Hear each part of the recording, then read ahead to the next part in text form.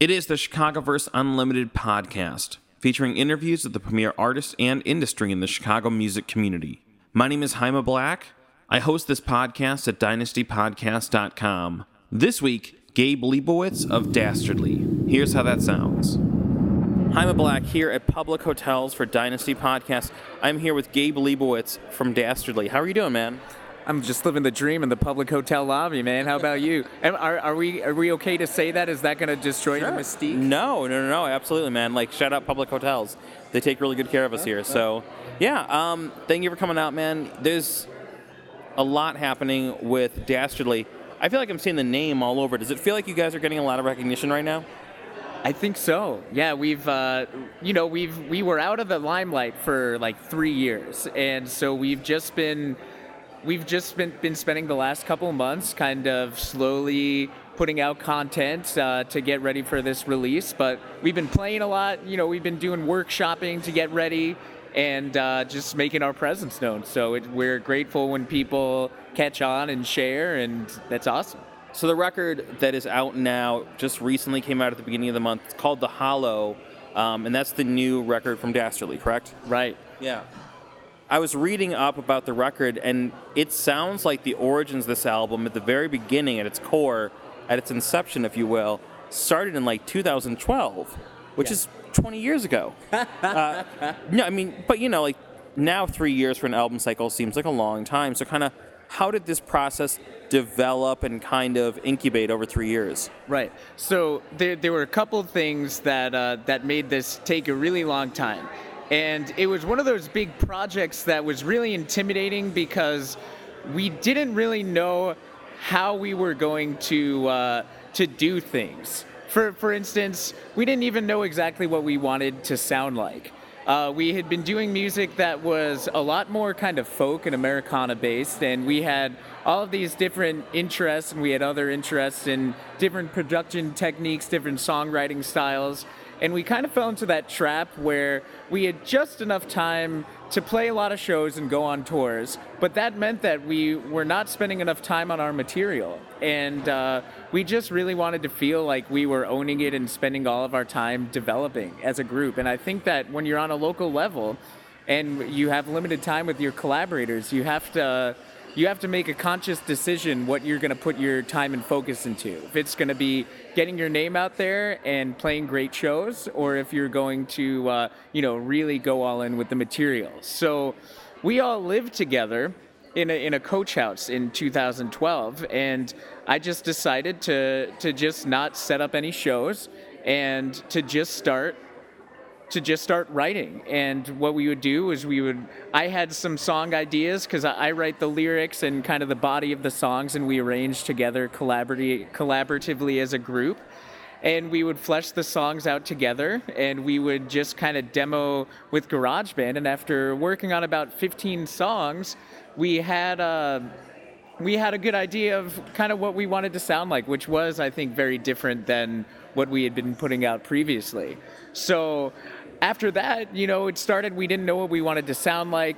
Then we didn't quite know how we were going to actually record it. And that became another thing where we ended up getting hooked up with this engineer, John Alvin, who was managing a studio called Chromatic, which is no longer with us. And I started learning the ropes and working there actually and doing some production stuff, and kind of learned how to engineer. So we were able to do major stuff like drums and bass with John, but then the rest I ended up engineering myself. So it just ended up being a very long process that was partially due to time constraints, partially due to budget, but it was very, very long process, but it's definitely amazing to watch things grow. And it's crazy to think when we started, that Fun song was like the #1 song in the world. That blows my mind. When we started, that was the song. So you can go back and track the Billboard Top 100 and be like, okay, this was like the Katy Perry era, This was the fun era of the album process. Yeah. Yeah, because I remember when we were still living together and we were just writing the songs, I remember Yeezus had just came out and it blew our minds. And so we were trying to figure out how to make an upright bass sound like bass and Yeezus and stuff. So it's crazy just thinking back. This is your Yeezus record. There's a bit of Yeezus. There's Nice. a bit of Yeezus. Not as much aggression as Kanye, but definitely we love Kanye records, and we took a lot from his production philosophies, and I mean the way that he structures his albums is inescapable now. As far as, I mean, like even Tame Impala, not even just hip hop like Kendrick and Drake, but Tame Impala, Bon Iver, these these albums that kind of weave in and out of each other in different styles. It's I think My Beautiful Dark Twisted Fantasy had a big impact on artistic Everything. rock. Everything. So this record, The Hollow, I mean, it's definitely got like a kind of dark, slower, atmospheric. That's the word I want. There's a lot of atmosphere. I feel like a lot of understated emotion. Would you say that that's accurate in the record? I think understated at times. There's definitely a couple very melodramatic moments for sure, but It builds. I guess that's what I'm trying to say. There's a lot of build, a lot of tension. yeah. A big songwriting influence of mine is Roy Orbison, who I think is not only do I love his singing style, but the way that he arranges his songs. If you listen to any of his songs, like Crying's a big one, In Dreams is a big one. Another one you could check out is called Running Scared. And if you listen to these songs, they're like 3.5-minute operas where it'll straight up start even technically at the lowest part of his range, and by the end of the song, the strings are going and he's just belting. And it's such a thrilling ride to see that build. And I was definitely interested in taking that songwriting approach at the core with more modern production elements. Do you think that it helped or led to a richer, fuller, more developed project to have that 3-year kind of incubation period with it? Oh, absolutely. And that's the sacrifice that we wanted to make, because I think when you're an independent band and you don't have a budget, I feel like sometimes you fall into that trap where you think that the music that you're making is good enough for now, but when you get the opportunity and the big break, then that's when you'll be able to put your everything into something. And I don't want to discredit the music that we made before, but it was nothing that I felt that I personally was able to go all in. And we'd been around for 3 years and no one had been knocking on our door, banging on our door. So I decided now's the time. I need to have the satisfaction of knowing that I put every piece of blood and sweat into this project, and a lot of people spent a lot of time working on it. There's just so much heart, and it's really special when there's a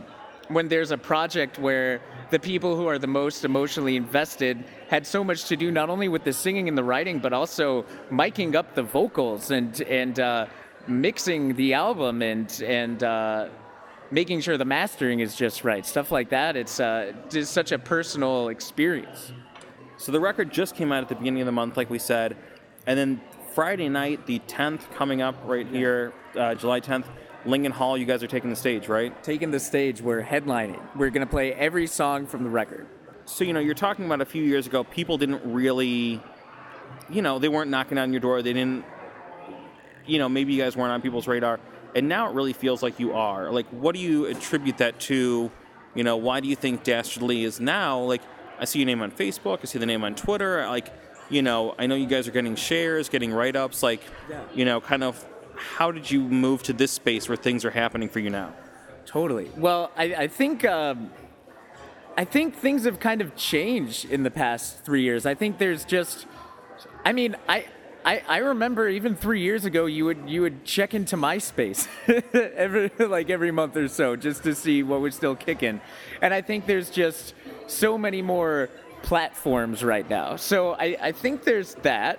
I think that's a big thing. I'm also pretty relentless about the keeping on top of Instagram and Twitter and Facebook, and I make sure that I go out a lot too, and I also I run a monthly show at Cafe Mustache in addition to the Dastardly thing, where I have 10 musicians of just different genres, and they each show up and do 2 songs each. And that's been going on every month for about 2 years. So I kind of keep ways to stay present and make sure that my voice is heard. And I don't know, I also think the music's really impressive. Of the 2 songs that we've put out, I feel very strongly about, and we put out a music video which got a really great response, which we put a lot of work into. So I think it's a lot of relentlessness on the self-promotion end, and putting stuff out that we think that people will relate to, and that's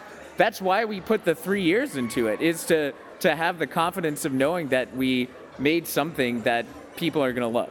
Well, I do think the record is really, really strong, and it's like, and sometimes that's not enough. And that's why I was asking, like, what else you're doing, and I'm really glad that you brought up everything you're doing, because it's like, yeah, you guys put your all into the record, but you're also hosting this monthly residency in Logan Square. You're getting out in front of people, you're doing, making the videos, and it's not just enough to make a good record anymore, unfortunately. Like, you have to do all these extra things, right? Totally. I mean, there's people aren't really banging on anybody's door right now.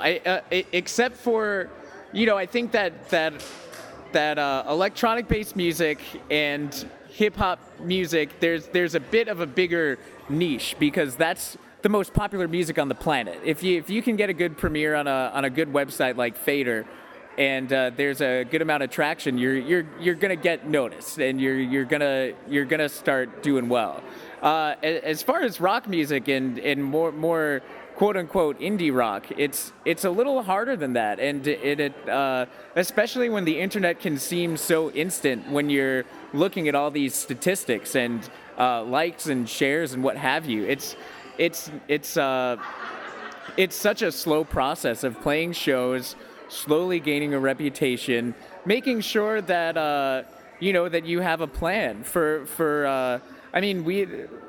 I made a 90-day plan for releasing this album. I could have just put it out. It's been ready for a couple months, but I didn't want to just put it on the internet. You have to have a plan and keep giving people things to be excited about. It's you really have to put some thought into it and cover all grounds. The record is out now. It's called The Hollow. Friday the 10th at Lincoln Hall for the record release show. What else is coming up for the band, for Dastardly? What doors are open now that the record's out? Right. Well, we're hoping that people will be sharing the music. It's good. You can get it on iTunes and all that stuff, but we're not expecting to make a ton of money, so you can just hear it on YouTube. We have the album up on there and SoundCloud, so you can hear the whole album and stream it, and we do hope that people will just be passing it along, so we're going to be riding that wave for a while, and we still have videos and stuff that we'll be putting out. I think other than that, we'll be trying to stay in Chicago, play whenever we can, start doing some more regional stuff, go down to the East Coast when time allows. But I think we'll be working this for like a year. It's you can't just put an album out and just be like, this is it. This is what happens. You have to keep going. If you want to stay afloat, you just have to keep pushing. Yeah, I mean, it's so important to always have content published, to always be out there, to be in front of people, and I think my suggestion is whenever Fun drops a new record and has a new hit song, that to me would be the mark of like the origins for the next album. That's my guess. Yeah, and I have been writing for new material, and I think that's really important too for artists. When you're about to release something, you kind of get into this state of mind where you don't know if it's going to be received well, if people are going to like it, if it's going to accomplish what you wanted to accomplish. And you can just, after you've spent so much time on something, you can really fall into this slump of just being like, oh, I'm too old, I didn't do a good enough job, people aren't going to like this, I didn't plan the right things. It can be really counterproductive and really depressing. And the best thing to do is to just start working on the next thing. Yeah. No, man, absolutely. I could not agree more. everything you just said, though, I don't think you have to worry about any of that. The record is called The Hollow, and legitimately, it is a gorgeous, stunning record. It is a great listen from start to finish that you can take in as one comprehensive piece, and really, like, it's very much a starkly stunning, kind of very melodic, atmospheric record. I have a lot of good things to say about it, man. Gabe, thank you so much. From Dastardly, the record is called The Hollow. Thank you, man. Thanks for having me. It was a pleasure. Awesome. Yeah. This has been the Chicagoverse Unlimited podcast. Thanks to Gabe Liebowitz of Dastardly for being on the show this week. You can find more Dynasty Podcasts at dynastypodcast.com. For the Dynamic Dynasty, my name is Jaime Black. Dynasty Descend.